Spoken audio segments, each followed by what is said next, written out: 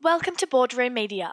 My name's Velvet Bell Templeman, and I'm here talking to Matt Burns, National Head of Restructuring Advisory at Grant Thornton. Matt has particular expertise in assisting businesses in the manufacturing, real estate, and construction, transport, and hotel accommodation industries. Thanks so much for joining us, Matt. Thank you. So, Matt, Australia is officially in a recession, and the majority of economic opinion suggests we're potentially in a slump for at least a couple more years. We have seen high-profile collapses, including Virgin Australia and more recently Sea Folly. Are you seeing more businesses fall by the wayside?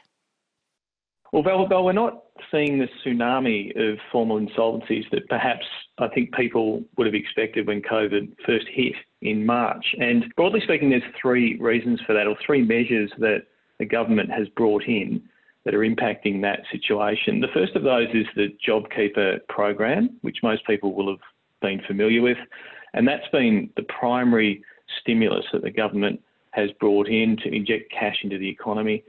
The second key measure was around the bank relief. So the banks came together collectively in around March and agreed that they would provide relief to customers who needed it.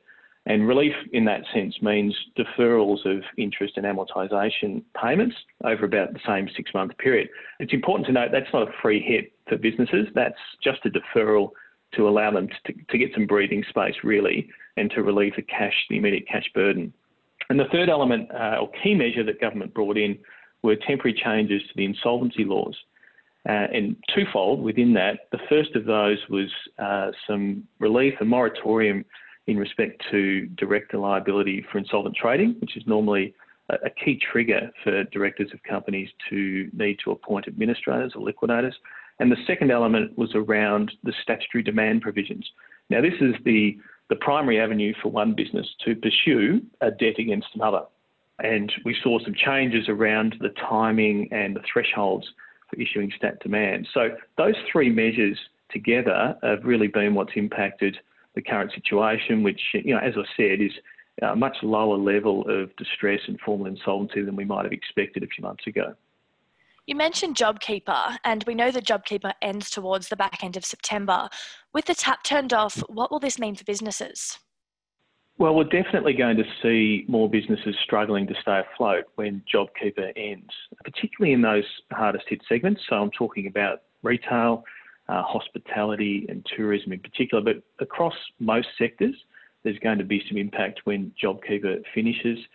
Interestingly, on the flip side, we're seeing examples of businesses that are actually making money and doing quite well during this period. So I was meeting with one business that was in manufacture and distribution of bedding products, and they were able to continue to operate at about 70 or 80% of what they were doing previously. So they had enough demand in the market, they were able to reconfigure their operations, and they were continuing to operate at up near close to normal capacity.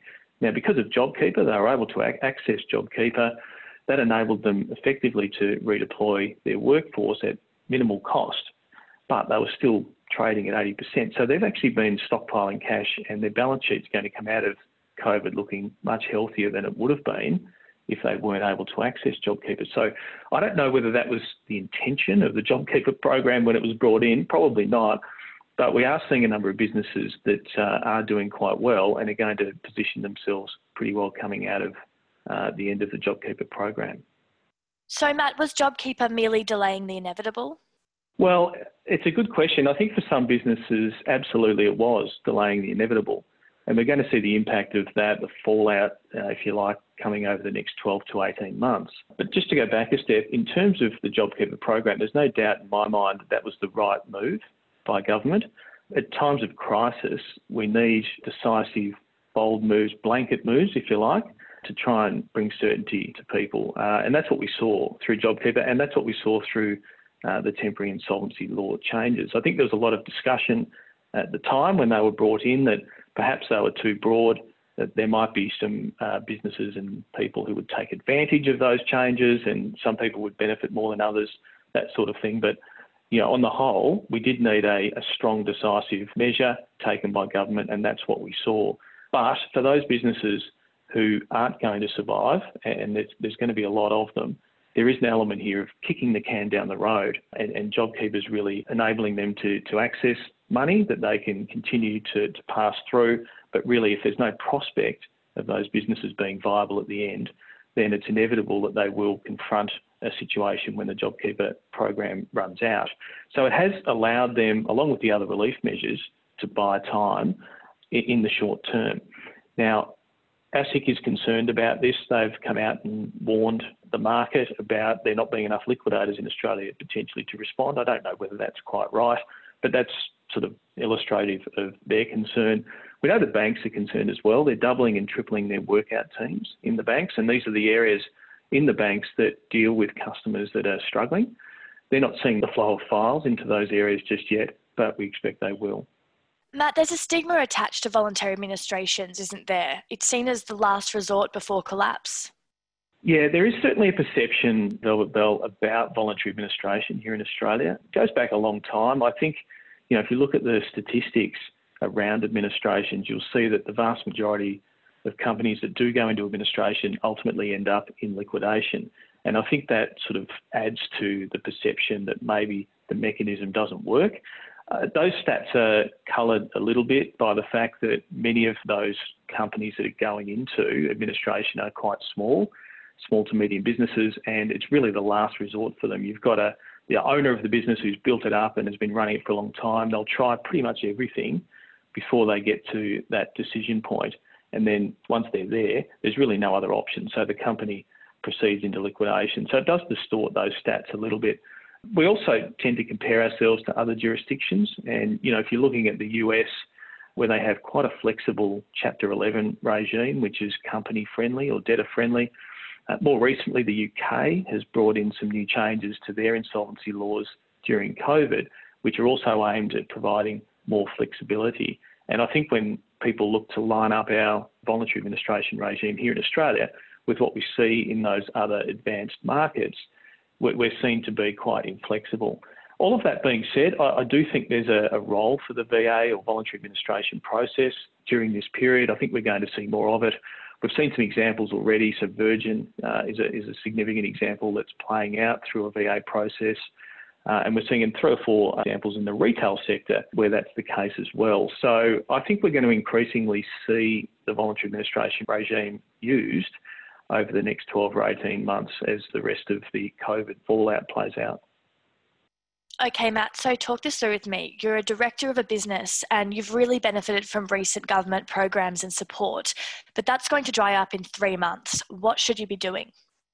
Well, I think you've got businesses where clearly they're not going to survive post-COVID. And I think directors of those businesses need to be realistic and they need to be thinking about what steps they're going to take in respect to their business if they're in that situation. But to directors of other companies, my advice to them quite clearly is get your house in order now. There's an opportunity to make changes that perhaps they couldn't make before for various reasons. So what I'm talking about first and foremost is to make sure that they have some real rigour around their financial reporting function, that they are doing forecasting, they are running scenario planning through their business. And there's a couple of good reasons for that. The first one is that it informs the management themselves about where their business might go and what sort of funding requirements they might need, what other changes they might need to make to their business going forward. And it also gives a level of comfort to the stakeholders that are dealing with that business. So whether that's a bank, it might be the ATO in some cases, or it might be an investor who wants to put some capital into that business, they want to see that there is good financial rigour and a sound platform in that business so that people are making the right decisions. So for the directors, it's also about potentially making hard decisions. That might mean in a business that's got too many employees that they have to lose some of their employees. That's a hard decision to make, but it might be the right one for that business. It might mean they're operating out of too many sites or they've got too many leases. So they need to look to try and exit some of those leases. Or it might be destocking particular products that are company favourites and they've been selling for a long time, but they really don't make any money. So directors need to be prepared to potentially go back one step in order to go forward 2 steps. And getting good advice is key as well. Paying the money to get the advice is worthwhile. And so I encourage directors to make sure they're doing that and they're getting the right counsel through the process as well. The measures in place to support businesses, do you expect any of these to be extended? There have also been calls for some changes introduced to be made permanent. What are your thoughts? Well, I think this is a really interesting question, because if you'd asked me this a couple of weeks ago, my answer might have been very different. If you look at the three broad measures I talked about a bit earlier, JobKeeper, the bank relief, and then the insolvency or the temporary changes to the insolvency laws, I think there's now a good prospect that all three of those measures might be extended beyond September in some form. So JobKeeper, I think we're going to hear more about next week from the Federal Treasurer, but all indications are that JobKeeper will be extended in some form. Now, we don't know whether that's by state, we're seeing what's happening and playing out in Victoria at the moment, or whether it's going to be by industry sector. But I think there'll be some parameters around that, but JobKeeper certainly will extend beyond September to cushion the impact for businesses in Australia. In terms of the banks, we've already seen, I think announced last week, the banks have got permission from the government to extend their relief packages out for another 4 months to the end of January. So that's another indication that there's this collective desire to try and cushion the impact of this cliff that otherwise would have come at the end of September. And then in terms of the third element, the insolvency law changes I mentioned earlier, there's strong support now in the market. We're hearing a lot of discussion and lobbying of government about this to extend the moratoriums and the relief around the insolvency law changes. So we're going to see potentially all three of those key measures extended beyond September, probably to around January or February, and then that'll be monitored. We'll just see what happens beyond that. But that's almost certainly going to happen. In terms of those measures becoming permanent, my view is we won't see those measures being made permanent. There might be some tweaks around the insolvency laws that get brought in, but if you look at JobKeeper, that can't go on forever. The government simply can't keep funding the economy that way forever. We're accumulating a lot of debt to be able to do that, and it's the right call for the time, but it can't go on forever. So there's going to be a point where that ceases. In terms of the bank relief, likewise, the banks need to collect their money from their customers at some point. So, they can't keep deferring interest and amortisation principal repayments. At some point, that needs to kick back in. And likewise, the insolvency changes or laws are there for a reason. And so I think we'll see them come back. And, out of all this, Velvet Bell, I think the businesses at some point will need to stand on their own feet, and they'll either be viable or they won't. So whilst the measures are there at the moment and for the right reasons to support businesses through the period, there will come a time where they'll need to be able to stand on their own. Finally, Matt, think ahead 2 years from now. The restrictions are gone and the borders are back open. What does the business landscape look like? Yeah, so I think the lending market will certainly change. We know and we're hearing already that credit or funding from the traditional lenders, the big four banks and the other banks that we know, is going to be harder to obtain. So where do businesses go for that funding? Well, they've got a couple of options. They can look to the alternate debt market, and these are lenders that are largely unregulated in the same way that we know the major banks are.